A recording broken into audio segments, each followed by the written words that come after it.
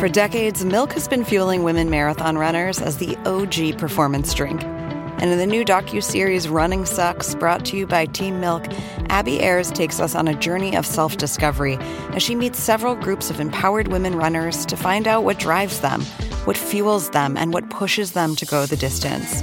And in the process, she learns that she too can be a distance runner. You can watch the series at runningsuckstheseries.com and register for the inaugural Every Woman's Marathon at everywomansmarathon.com. Support for this show comes from Sylvan Learning. When children love learning, they can tackle any challenge life throws at them. Sylvan's Insight Assessment can help you determine if your child is ready for what's ahead. It can also identify gaps in learning and point out areas that could be of concern for your child so they can tackle what's to come.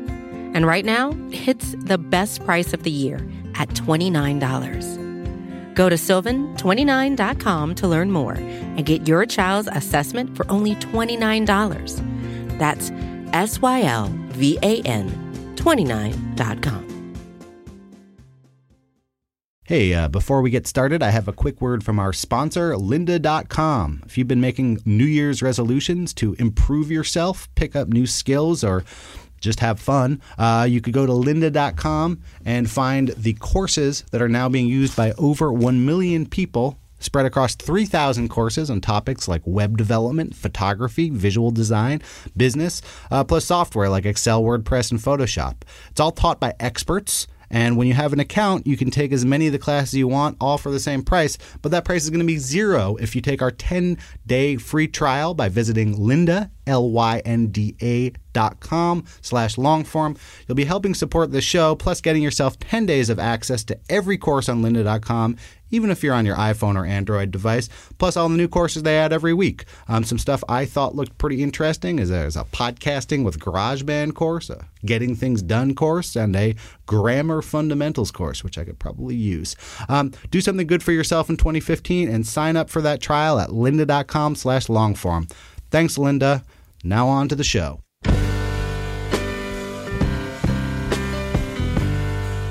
Hello. Welcome to the Longform Podcast. I'm Max Linsky. I'm here with my co-hosts, Aaron Lammer, Evan Ratliff. Gentlemen, hello. Hey. Hey, guys. What's going on? Rainy Mondays. Winter rain. It's the worst. It's the fucking worst. I'm having some kind of an allergy on my face that's causing my lips to sizzle and my skin to splotch. It seems like it's stalled out. Can't see a thing. Oh, it's really going to be. It's going to be a brutal irony if the shrimp has come back to haunt you. And I don't want to address that eventuality. We'll address that in a later podcast. Yeah. Shrimpcast. Who's on the show this week? This week I interviewed Alex Blumberg, who many people will know from This American Life and Planet Money, and maybe his latest venture, which is his first for-profit venture. He has started a podcasting network called Gimlet, and he's doing a show in true like Alex Blumberg fashion about the founding of his company, which is called Startup, and it's like next to Serial, it's the hit podcast of 2014. Definitely. Well, and Gimlet does another podcast called Reply All that Max and I were guests on a couple weeks ago. It's true. Check that out. So we talked a lot about, I think Alex is our first radio person that we've had on the podcast. So we talked a lot about both like how you make a radio story and also then quite a bit about the podcasting industry. Boom times in podcasting. Not our first radio person, though. We had Starley on. Oh, true. That's true. Yeah. That's true. I don't remember anything from 2012. That's true. That was a long time ago. 2012. Yeah. I've been doing this podcast for a long time. Good God. But as a general rule, I think we're starting to see more overlap between people who are doing reporting in podcasts and in print and video. So we're going to try and keep abreast of that and have on people who are doing interesting stuff. Convergence. Yes. Synergy. Synergy. What about sponsors? We have a new sponsor. I'm excited about this sponsor. You guys are excited about this sponsor, I know, because both of you are the proud owners of a new alarm system. Yeah. Thanks to Alarm Grid. Yeah.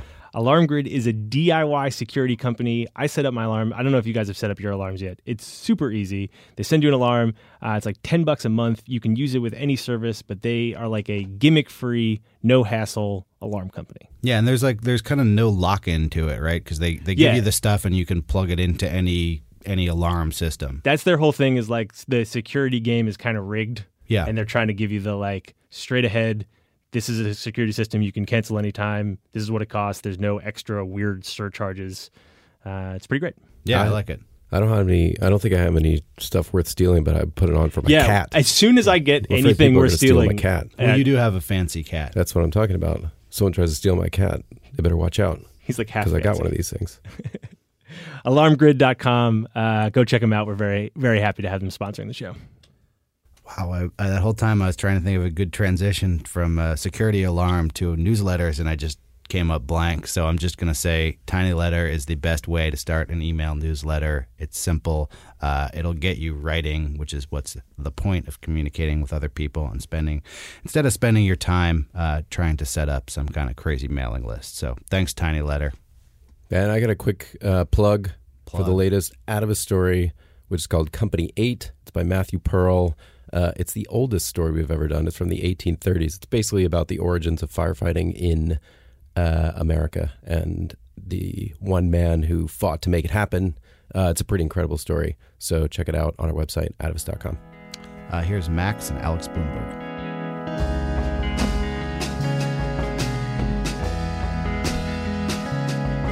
Alex Blumberg, welcome to the podcast. We are recording this at your office, not at my office. Yes. And I'm already getting radio tips. It's fantastic.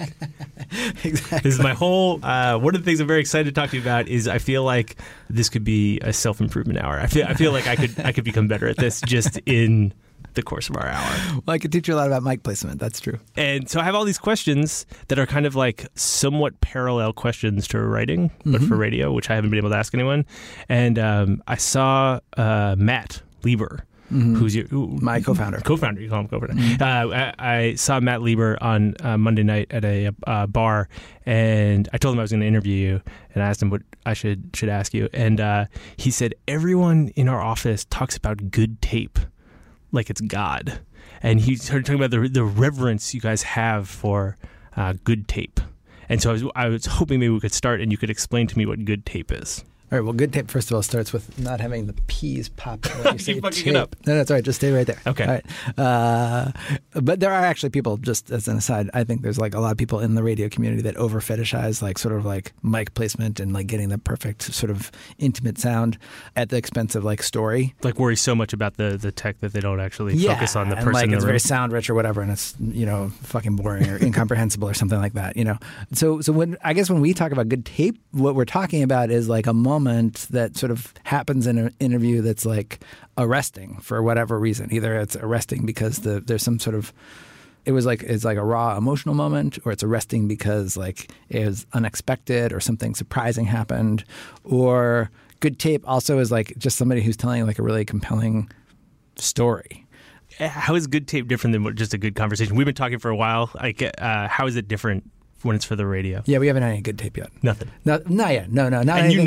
Not anything that we. No, I mean it's been like so. When we're talking about good tape, like I want to distinguish like sort of like there's a couple of different kinds of sort of like tape out there, and so like a lot of podcasts are pretty good because it's like people talking in a normal way, and they're like having a nice interaction, and they're talking sort of honestly, and like there's nice interaction. So that's one element of good tape, was when you can sort of feel like the camaraderie, you can feel that like sort of like the intimacy. So in that sense, I think so far we've had a pretty good tape conversation. I'll let you know when we get to some good tape. Okay, that'd be good. If you can just give me like a little like pet.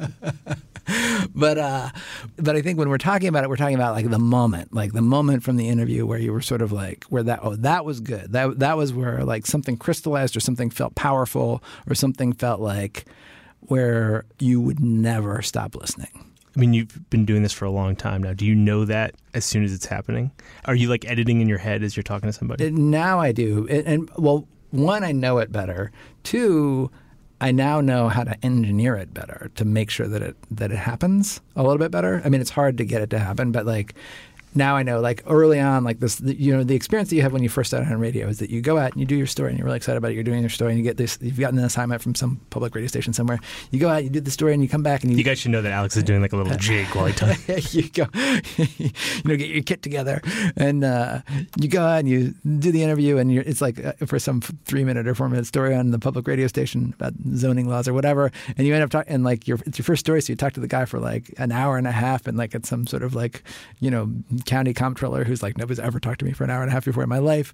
And you're like, I got some really good stuff. And then you go back and you listen to it and it's just like, it was like all like utterly boring. Or you go out and you talk to somebody and they say something sort of like pretty amazing. He's like, that was back before like we had the, the giant comptroller scandal of 96 or whatever. And you're like, yeah, but anyway, tell me more about like the zoning rules. And then you go back and you're listening to your tape and you realize, wait, why didn't I do a follow-up about the comptroller scandal? Like, that's the interesting part. Like, I want to hear more about the comptroller scandal.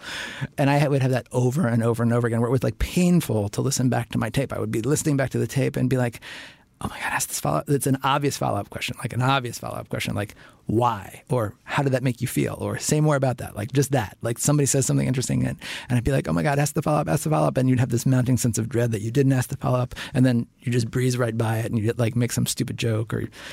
And like that happened over and over and over again. And that's how you learn how not to miss those moments and then instead to like actually dwell on those moments and sort of like stick with them until you get good tape. Right, because one thing that's different about the writing is like you can always call the person back. Yeah. Right, you can always like get the quote. You can also always ask that follow-up. But if you only have that moment with them, that recorded moment, you sort of have to get it right the first time. Yeah. You can even go back. I mean, I've done that before where I've like blown the interview and then I go back and I'm like, I listened back and I was like, I realized that there's a couple follow-up questions. And sometimes that works, actually.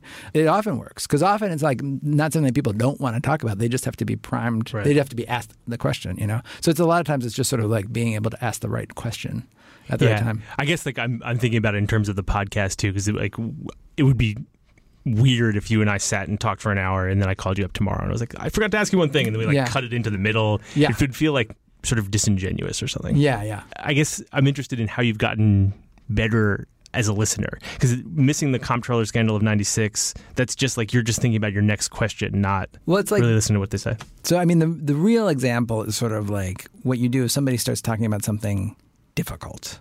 And like what will happen is somebody will start to talk about something. And this happened a lot in the beginning. You get to something and then somebody unexpectedly gets emotional about it. And you're like, whoa, what's going on here? And your normal human reaction is to sort of like comfort and steer away. Comfort and be like, oh, I'm sorry, let's move on. And what you need to do, if you want good tape, is to say, talk more about how you're feeling right now. And it feels like a horrible question to ask. It feels like I'm like going against my every instinct as a decent human being to like go towards the pain that this person is experiencing right now for whatever reason. So that's a lot of what it was, like sort of like not recognizing the emotional moment. And then if the emotional moment happens, not shutting up. That was another thing that I did all the time in the beginning. Was I would just like rush to fill the silence. And not just let the person sort of like they start to say something and then it's like there's this uncomfortable like 3 minutes or 3 seconds of like 3 seconds of dead air. Like, let's just do it right now. Hold on, ready? That was 3 seconds. It's like uncomfortable, heavy. Right? It's like a host, right? I just have to move in my chair. Right? You're like, I want to fill that sentence. It's scary. And so you do so like you want to fill that space, and when in fact that's good tape. That's probably a good moment, probably. That little 3 seconds of silence probably will be a good tape of this thing, because it's like unexpected. It seems like you're doing that in your head. As we're talking, you're sort of editing this conversation in your head. Yes. Was that something you were able to do early? Oh, no. That's new. Well, I mean, I learned it over time. Your dog just farted. Awkward pause. Awkward pause. I brought my dog to your office in this tiny studio, and I believe she just farted. That's good, Dave. Awkward pause. That was an unexpected. That was something unexpected. Thank you, Reba, for breaking this out. She's a good producer. It didn't just happen. I mean, it was something. I've been doing this now for like forever. I feel like I'm now like sort of a lifer. Like I've been doing this since '97, I guess, basically, depending on how you count, which is getting up on 20 years. And so, there was a long learning curve of sort of like doing it, going out and getting tape, logging the tape, yelling at myself for not asking the right follow-up, coming to grips with the fact that I didn't ask the right follow-up, and then not having anything to show for my, 2 hours of interview.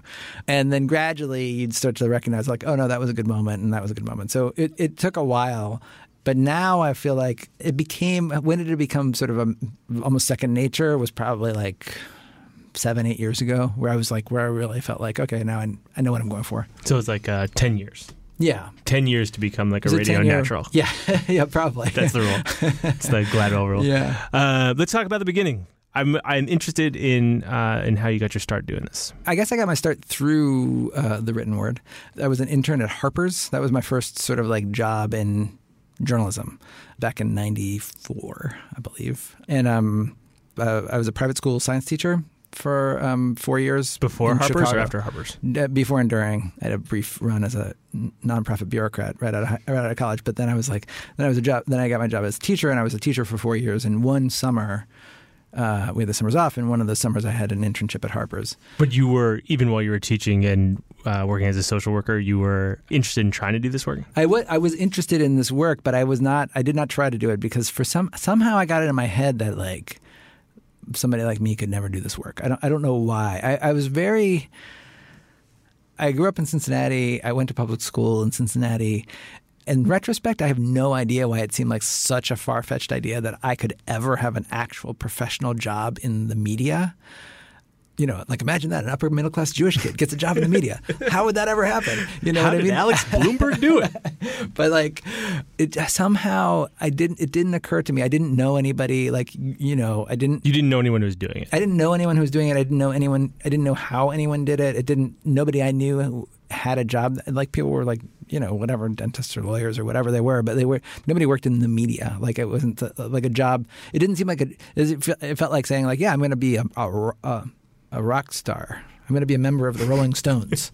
It felt that far away? Well, yeah, sort of. Like it was like, well, there are 5 members and they don't need they're not no job openings. They don't need the Jewish kid from Cincinnati? Exactly. It just felt like that, you know? And then I started to meet people. Basically, I had a girlfriend who grew up in New York and went to an Ivy League school, and for whom this was like not a crazy thing to think that you would one day have a job at a magazine. And so that's when I started to think like, oh, well, maybe I'll just apply for this. And then I learned about the internship, and I read The New Yorker and Harper's all the time, like religiously. Like I loved it. Like I was a big reader and a big consumer of that. And so then I was just like, well, maybe I'll apply. And then I applied. And there's a pretty serious line of Harper's people who've been like through this podcast. I feel like it's like half the people who've come on the show started at Harper's or had their time there or whatever. Well, I feel like Harper's in the late 80s, early 90s was sort of like the Yankees, you know, like, you know, the heydays. Like there was just like a lot of heavy hitters there, you know. It was like the Yankees, except no one was getting paid like they were on the Yankees. Right. And everybody was, you know, much less coordinated and a lot weaker. Yes. Because I did play on the Harper's softball team, and I can tell you, in that way, we were nothing like the Yankees. Yeah, getting waxed by High Times. Exactly. Yeah. So that happened, and then I came back and I taught for another year, and then I got a job as the administrative assistant at This American Life. How'd you get that job? I sort of aggressively sent them a bunch of sort of pitches that were horrible. Ira reached out to me and was like, I just need somebody to help with like administrative stuff. And I was like, sure, I'll do it. So I did it.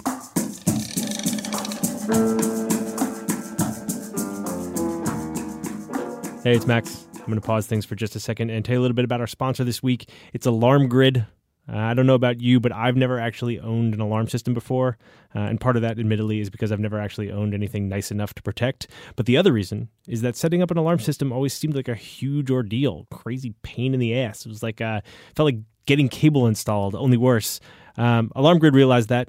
They knew it was a heavy lift, and so they decided to make the process of getting an alarm super easy. Their whole focus is consumer experience. That means that installation is a breeze. I am in no way handy, like negative handy, and I set up my alarm in 5 minutes this week. They've got this really easy-to-follow YouTube video. If you hit a snag, you can call them. They'll walk you through it. Customer support is totally free with Alarm Grid. Free is actually an important word. All of their pricing is totally straightforward. Everything is upfront. There's no gimmicks. There's no activation fees. There are no contracts, no hidden charges. Everything is upfront and clear, and you can get monitoring going for just $10 a month with Alarm Grid. So go check them out. Thanks so much to them for sponsoring the show, alarmgrid.com. And let's get back to Alex.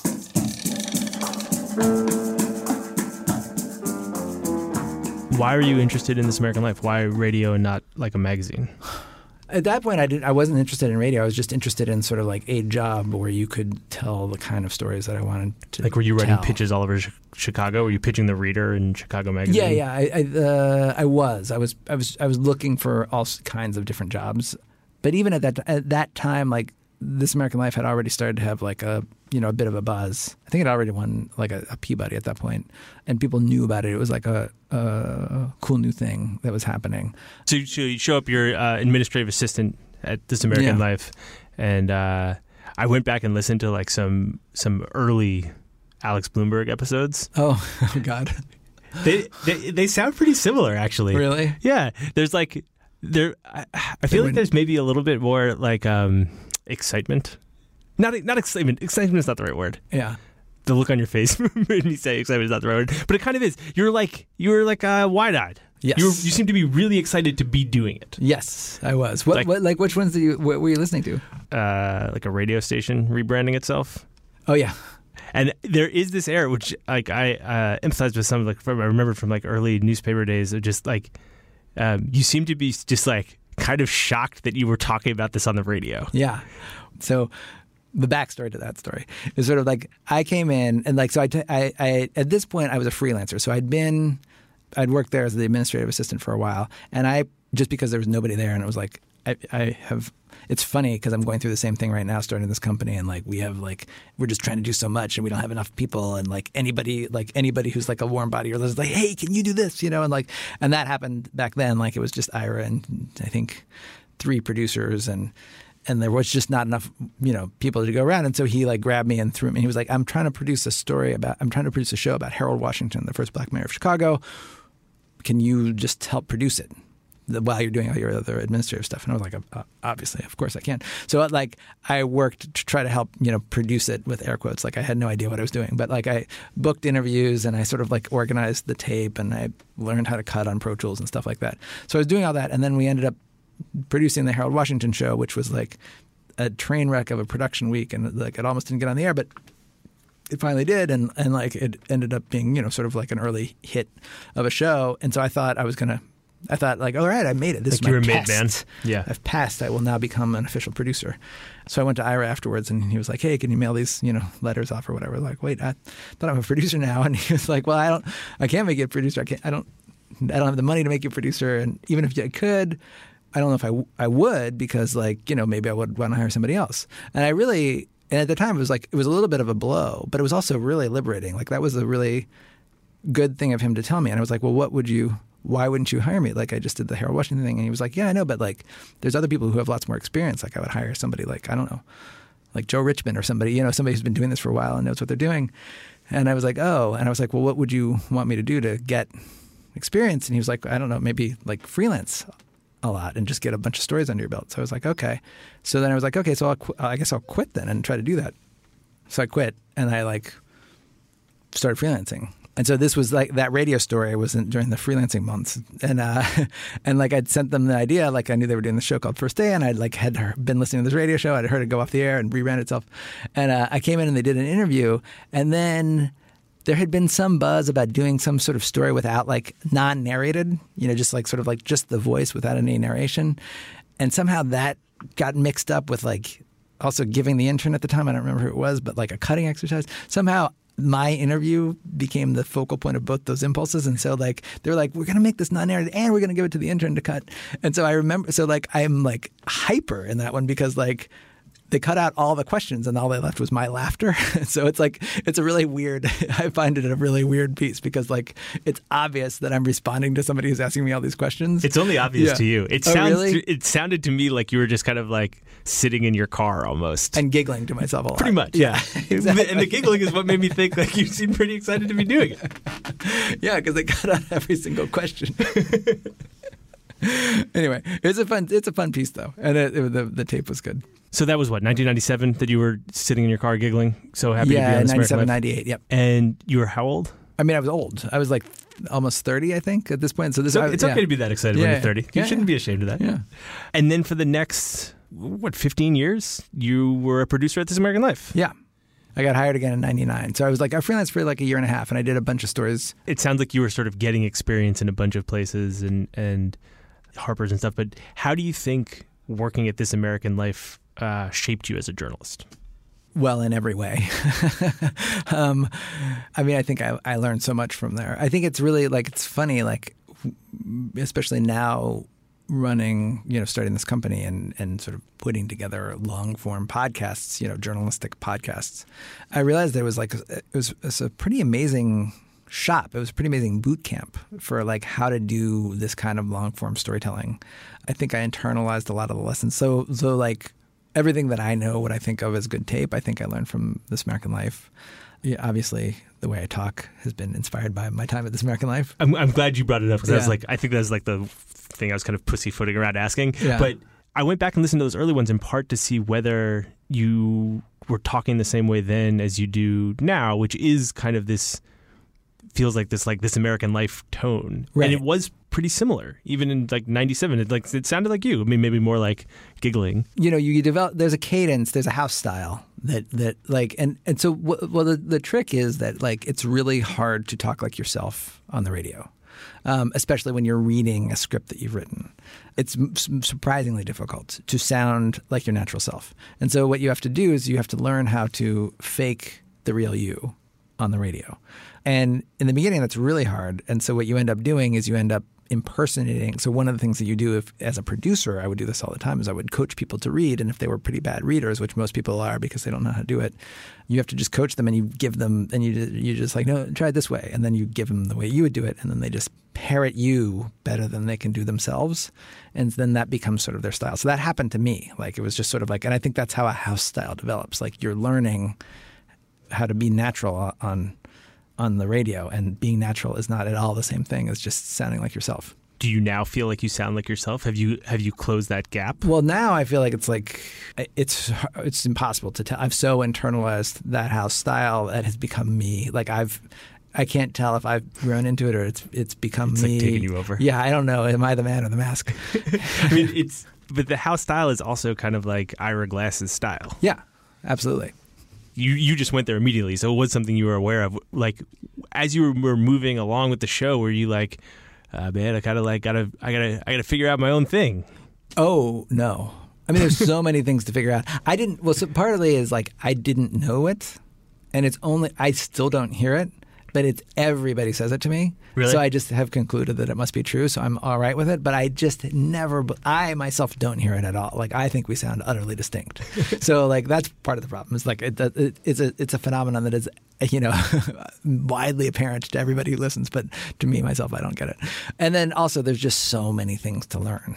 Developing a style that was more my own was just sort of like so low on the list of priorities of sort of like how do I get better at this, that it was like not even something that I necessarily thought about. Yeah.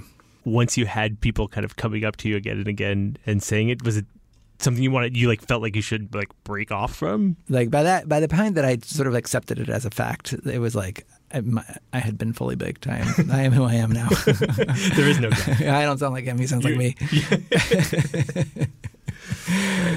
Going back through your archive, you're doing stories, all kinds of different stories. Sort of seems like kind of whatever you're curious about, you're following.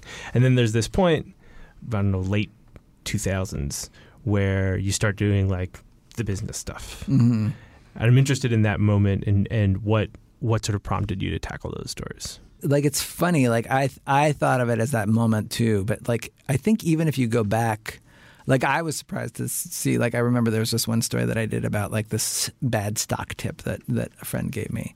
And that was like in 2002 or something like that. And I think even there I was like, oh, I was sort of interested in sort of like how this world works. It's just such a mysterious world. And I felt like... were you like a financially savy person? No. I don't know anything about money. And to this day, like my wife will tell you, like I don't know the value of a dollar. I literally don't know the value of a dollar. Like I could go into a store and there'd be like it's $25 or it's $5 and I would not know the difference. Like I don't know. I just can't pay attention to that kind of stuff.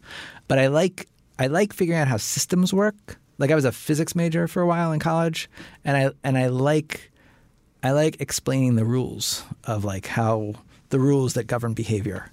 And I feel like money is that for sure. Like there are these rules that govern behavior, and they involve the financial system. So I think that was part of what drew me to it. And then it was just sort of like it just happened to be the biggest story of our time. Like it just like I had gotten into it like in 2005. I remember thinking for the first time, like I was like, what is going on? Like the first time I was like a producer at This American Life bought a house, and I was like, oh, how'd you buy a house? Because I knew what we both made, and I was like, I can't afford to buy a house. And she was like, oh, we just got a loan. And I was like, well, didn't you have to put money down? And she was like, no, we didn't have to put any money down. And I was like, wait, you didn't have to put down a down payment? And the last time I'd ever heard of people buying or selling houses was like probably like in the 80s when I was in high school or something, like where like somebody's parents had bought a house or something like that. And then I'd gone to college and I'd been poor my whole life, and renting and buying was never on the horizon. And then all of a sudden I had a nice job all of a sudden, and here was this person who was buying a house, and I was like, oh, things have changed. I guess the last time I checked in on this, which was like a decade and a half ago, you had to have a down payment, and now you don't seem to. Now they just give you a house. Yeah, now they just give you a house, and a big house for a lot of money in downtown Chicago. And I was like, oh, that's really interesting. So that was the first thing, and then I was like, and then everybody I knew had this massive credit card debt, and I was just thinking like, what is going on? Like, there's nobody's this. It's not going to get paid back, and so that started me down the road of like, what is happening? And then I got into the mechanics of it, and then.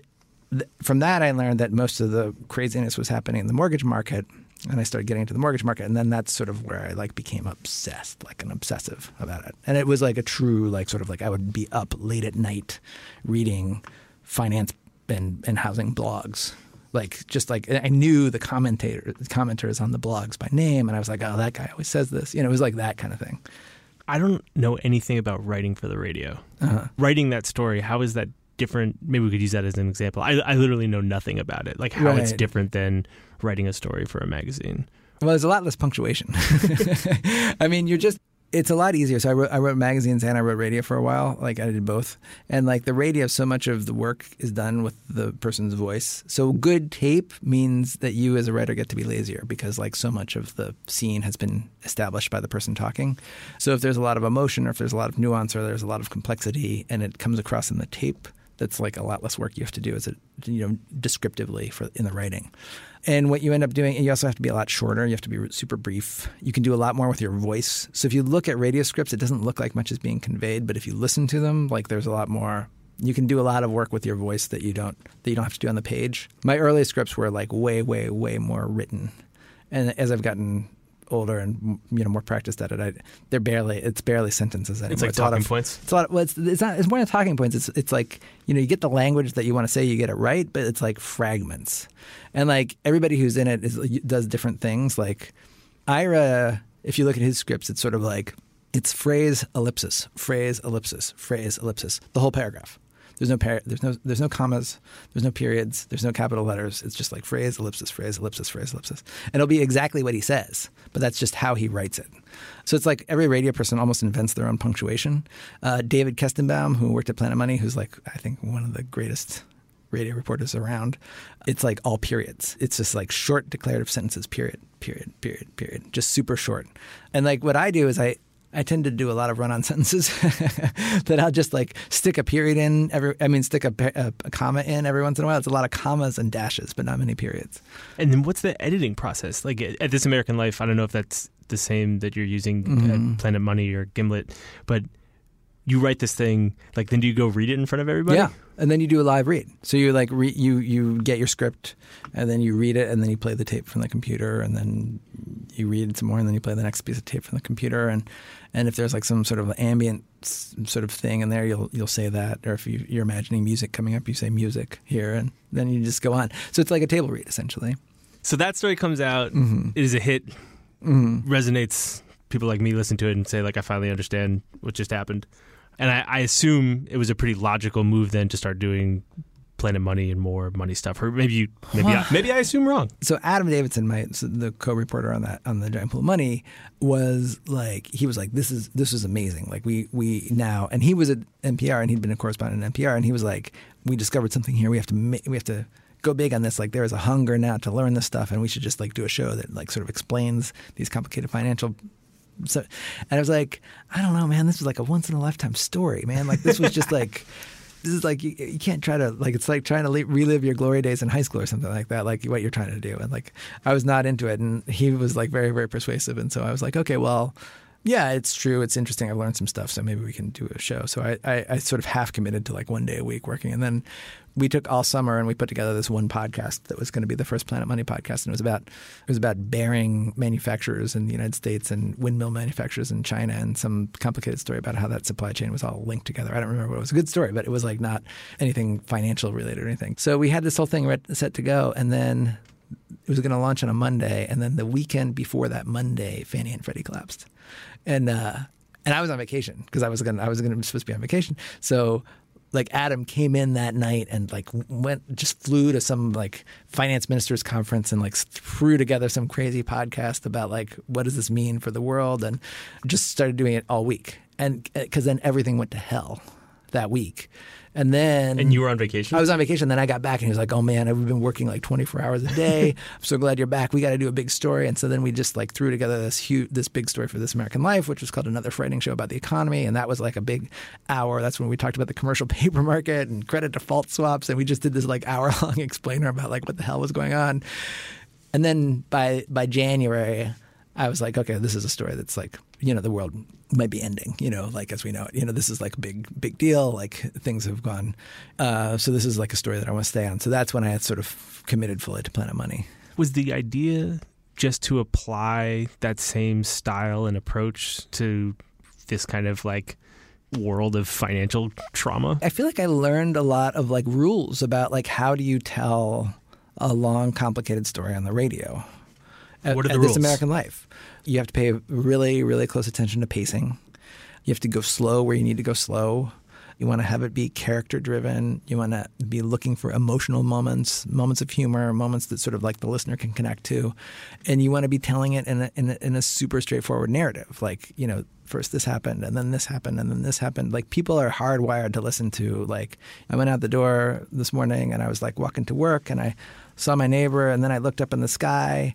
And you would never believe what I saw, and like people are going, "Oh, what'd you see?" We're hardwired to want to know what we saw, and like that's sort of the trick. You just want to sort of like do that over and over again in the story, and as long as you're doing that, you can tell a story about anything.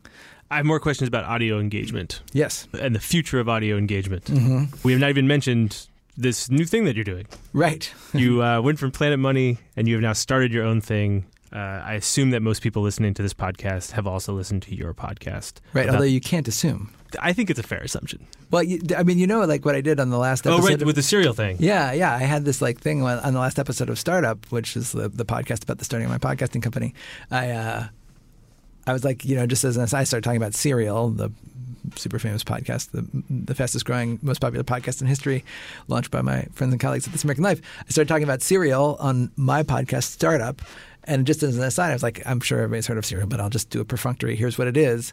And by the way, if anybody hasn't heard of Serial, tweet at me. And like well over 100 people. Like it's like almost 200 tweets now that I've gotten where I was like, the first time I've heard of Serial, regular listener to Startup. I love This American Life, never heard of Serial. Like you just don't know what people know. Like what I realized, and then I went and talked to like our audience, and it's just sort of like people come to you from all different angles and ways. It's really interesting.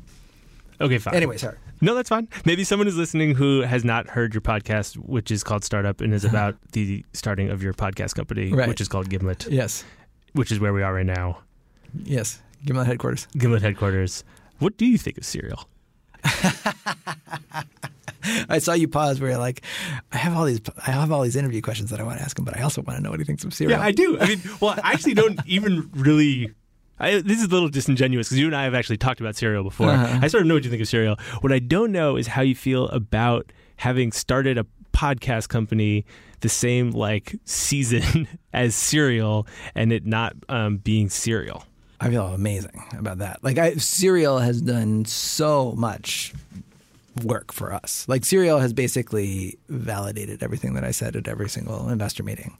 Like that there's a much bigger audience for this stuff than we had previously imagined, that if you sort of like if you're untethered from the institutions that came before, you can find that audience, you can make programming that audience will be super excited about. So, and not to mention like, millions of people listen to Serial, and like that was the first podcast ever, and they're like, I like podcasts. What else is there? And so like we're all benefiting from that. Do I wish that we'd launched Serial? Of course, but like don't want to get greedy. And I feel like I hope that one day we will have a podcast that is as successful as Serial. Do you think there's any chance we're in a podcast bubble? If we're in a podcast bubble, then podcasts would have to be a fad that will go away. In a way, just a bunch of people just listen to one, but they aren't going to listen to another one, or a bunch of people were talking about one and then didn't start listening. Yeah, to like more. maybe that was the peak. Yeah. I mean, can you name another thing where that has happened? Like where there was one big hit in a medium and then the medium disappeared. Disappear isn't right. I mean more like, and I don't actually believe this. I think podcasts are a pretty good bet, but I wonder if, or I'm worried if I have read people saying that, it was kind of plodding along for a while, right? And now it's like it's having its moment, and you're a pretty big part of its moment. I mean, obviously, you believe that it can continue to grow. Otherwise, you would not have started a company based on it continuing to grow. But I'm interested in whether you think there's a chance that maybe it won't. Maybe that last episode of Serial is going to be the most listened to podcast ever. I don't know. I still feel pretty bullish. Like this is making me, and part of what makes me feel like bullish is that this, for me, this didn't come out of nowhere. This was entirely predictable, like that there would be a breakout hit, because like I'd seen it happening at Planet Money. Like Planet Money, the audience was growing, I don't know, 40% year over year, every year that I was there, and then in the year after I was there, like it like more than doubled, it like doubled essentially. That could have been coincided with my leaving. I don't know, but like the Blumberg effect. I like to think that it was just more like sort of like, these secular forces that are sort of like the podcast app shows up on the iPhone for the first time. More people are listening in their cars. The habit becomes, it's just easier now. People can do it now. What about, it was like this week, I think CBS just said they're going to like start a podcast network. Yeah, I heard that too. Is that good for you? I mean, is all of this stuff good? I think it's all good. I think that we're like at the point right now where like nobody's stealing market share from anybody at this point. Like I think we're at the very early days. To me, it feels like, back when like there was like a couple movies and they were all up a train going around a bend. You know what I mean? Like it wasn't like we're still like pretty early. And like in audio, it's like a lot of rediscovering, because like there was this period where there was this golden age of audio in the 20s and 30s, and then like it got destroyed by television. But I think that's where we're headed again. Like I think there's just all this capture time now where people want to be consuming media, and you're running an errand, you're working out, you're driving, you're mowing a lawn, you're driving your car. You can't read and you can't watch, but you can listen. It's pretty obvious that pie is going to grow a lot. How do you think this sort of heavily reported, heavily produced narrative journalism slice of the pie is going to do? Like, I got here, we talked for about 2 seconds, we sat down, we started talking. Our amazing editor, Jenna, is going to make this sound great, or at least like as good as it could possibly sound. And she will spend a decent amount of time doing that. But it'll be up in 3 or 4 days. Right. It's pretty quick and dirty. It's going to get done and turned around well. And the kind of stuff that you guys are doing is quite a bit more involved. Aaron and I were just on Reply All. This is like your first show. And like that was a real process. We came back several times. Yeah. Alex reported the hell out of it. He was like, it was a month probably putting that together. Right. Not working full time. Obviously. Yes. Yeah. I mean, like it took a month to do. Yeah, totally. And I wonder whether, I don't know, like maybe like the corollary is like reality TV, like what we're doing is reality TV to like versus like scripted television or something. Like, does it hold appeal to do kind of two-way talkers? I think podcasting has been, made up primarily of that, because that's been one of the few things that the business model can support, because the audience has been pretty small. So I think if the audience grows and you get the same CPMs, the same ad rates on a bigger audience than you on a smaller audience, that gives you can do more than it becomes financially viable to do more.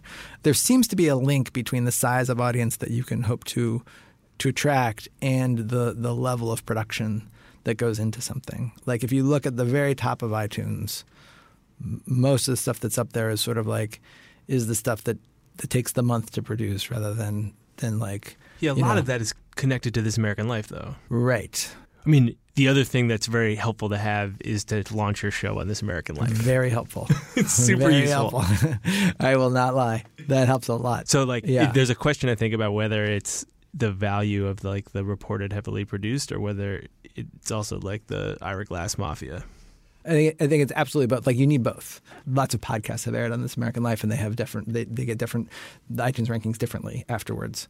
And I'm thinking about stuff that doesn't have anything to do with Ira either. Like Radiolab, yes, there was a story that was on This American Life from Radiolab, but I think that would be This American Life would never take credit for Radiolab's success.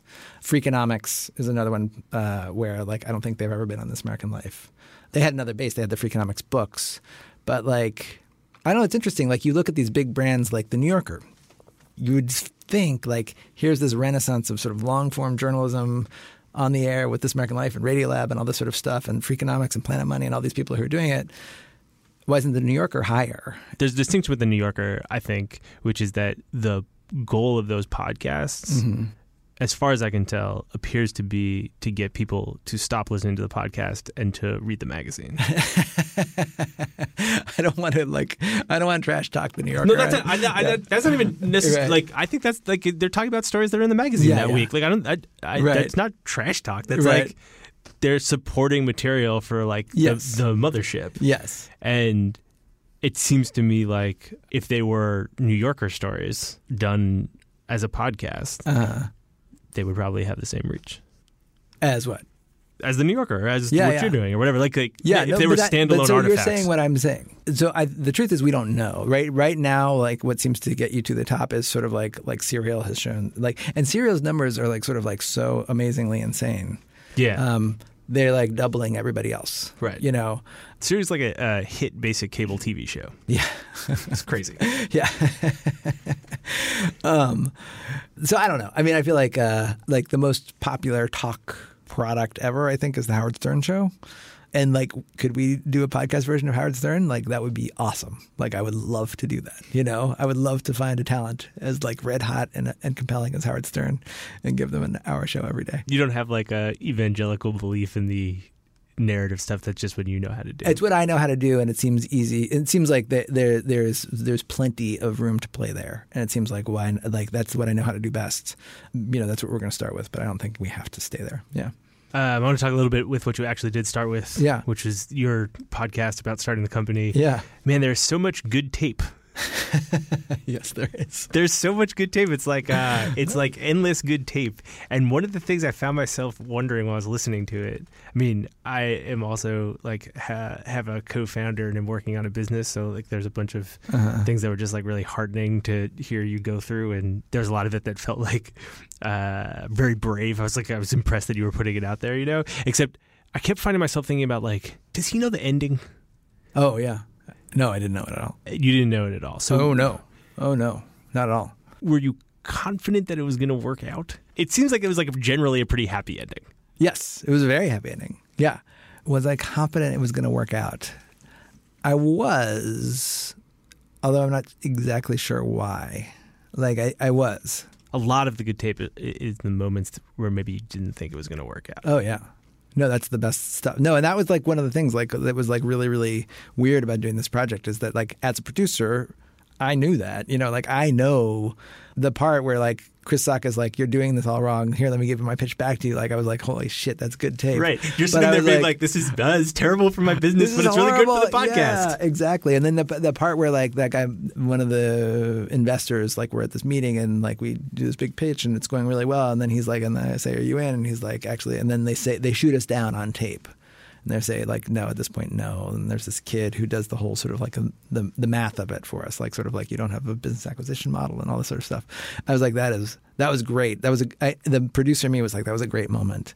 And then the person trying to start the business was like, God damn it, I thought they were in. Yeah, it was really frustrating. And so it was a sort of a schizophrenic experience, like knowing that like on the producer side, like knowing that this was good, and then on the but like also just wanting it to be over and not wanting to feel that tension. Same thing with like when we made that like the Twitter mistake. We did an episode about this mistake we made on one of our ads, and that was like genuinely gut-wrenchingly like I was like, oh my God, I've destroyed our company.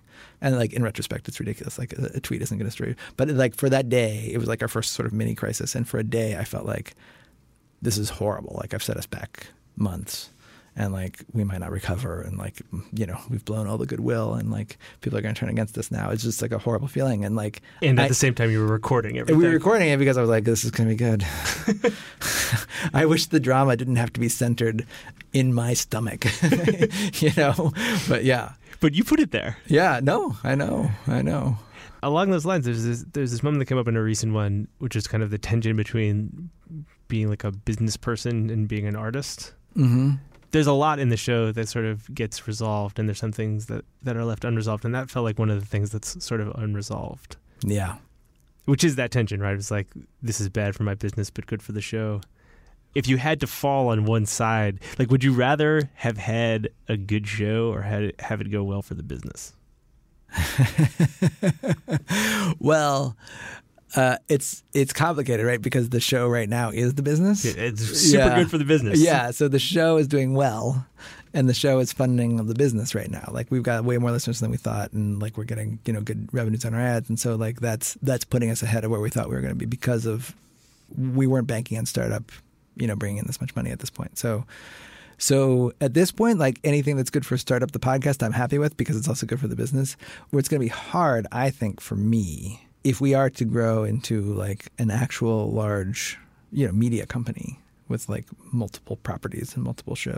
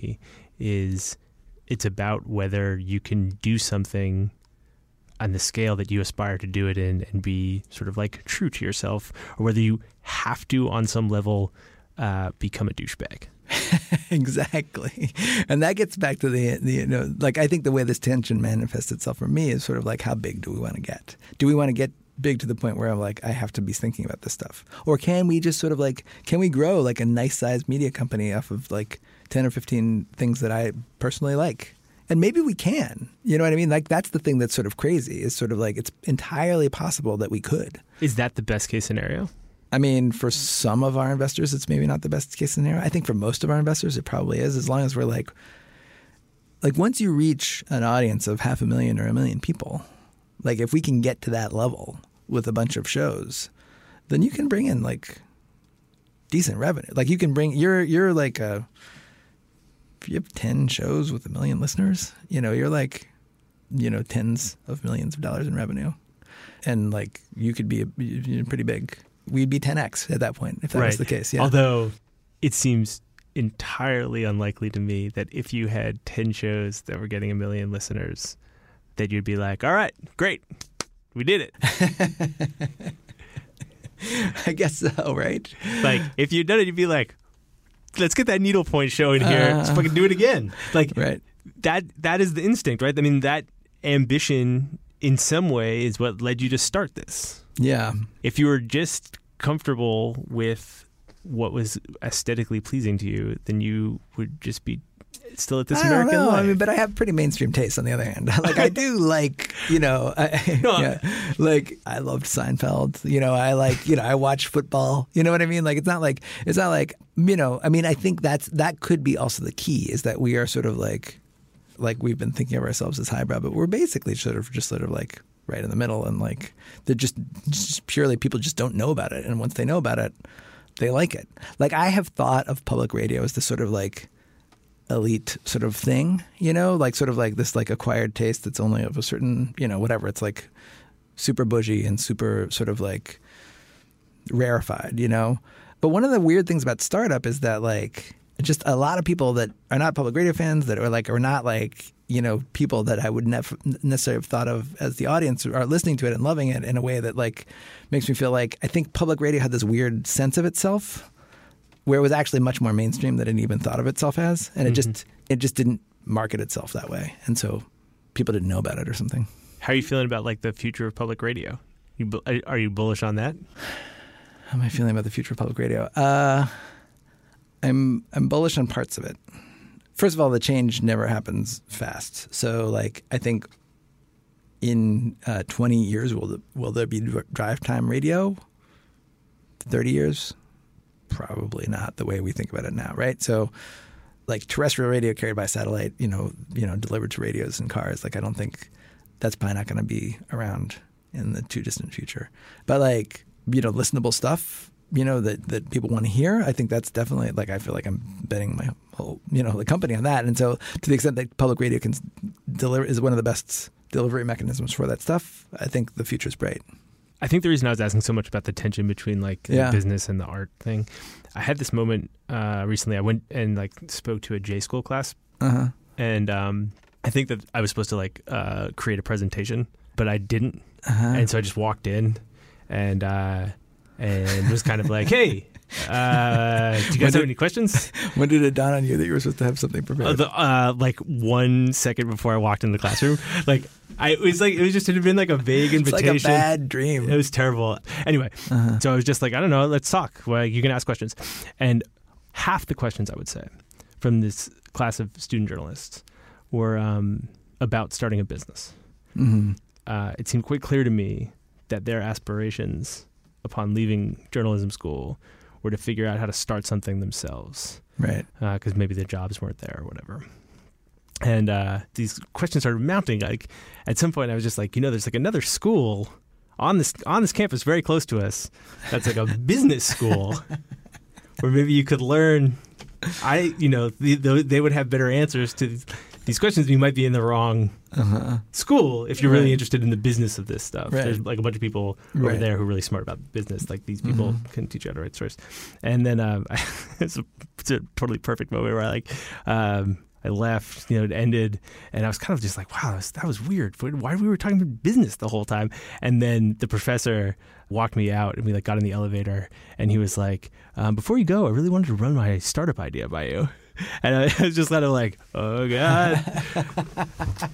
But we're definitely in a startup bubble. Yeah, well, but the question is, like, aside from why the market was right and like people are moving to digital audio and all that stuff, what made you want to make the leap where you were doing the business and where the business was on you and the business had the chance to be really successful or fail, which is a little bit different than public radio and nonprofits and stuff.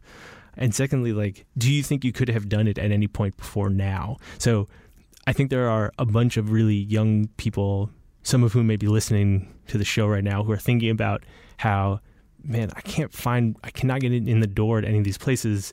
I need to just like try and start my own thing. I wonder whether you think you could have done this earlier. I don't. A little bit. I mean, I feel like part of it is that like all these dynamics that are going on. You know what I mean? Like, so I don't think I could have done it much earlier.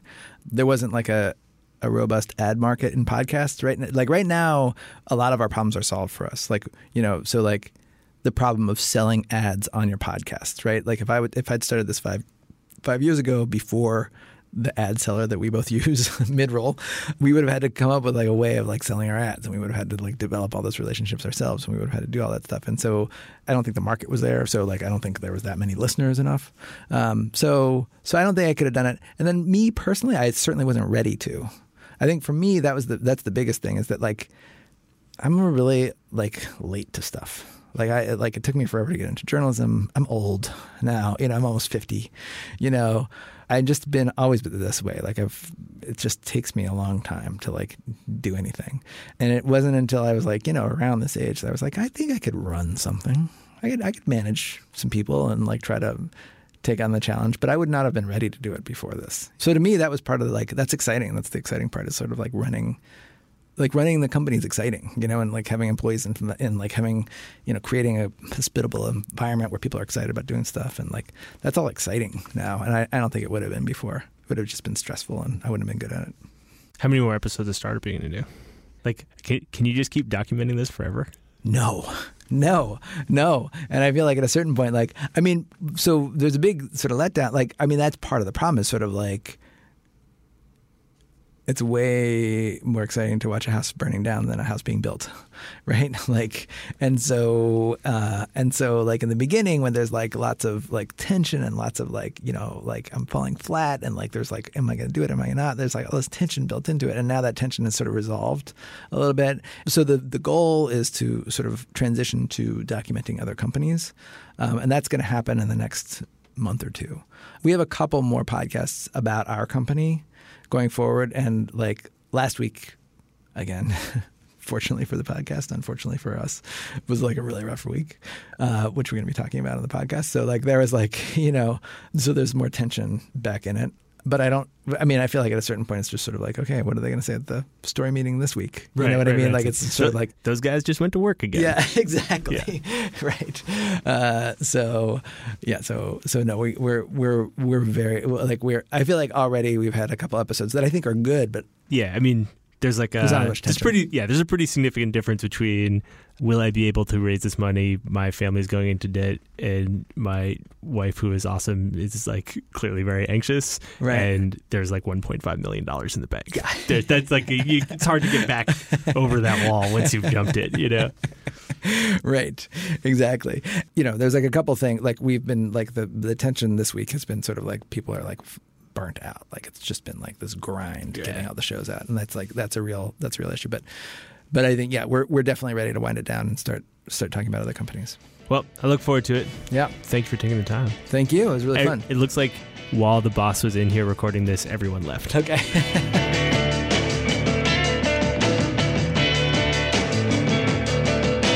Thanks for listening to Longform. I'm Max Linsky. My co-hosts are Aaron Lammer and Evan Ratliff. Our editor, who did a particularly good job on that episode, is Jenna Weiss-Berman. Our intern this week, Rachel Mabe. Thanks so much to them. Thanks to our sponsors, Alarm Grid, Tiny Letter, and Lynda.com. And thanks very much to Alex Blumberg for taking the time and teaching me a little something about good tape. We'll see you next week.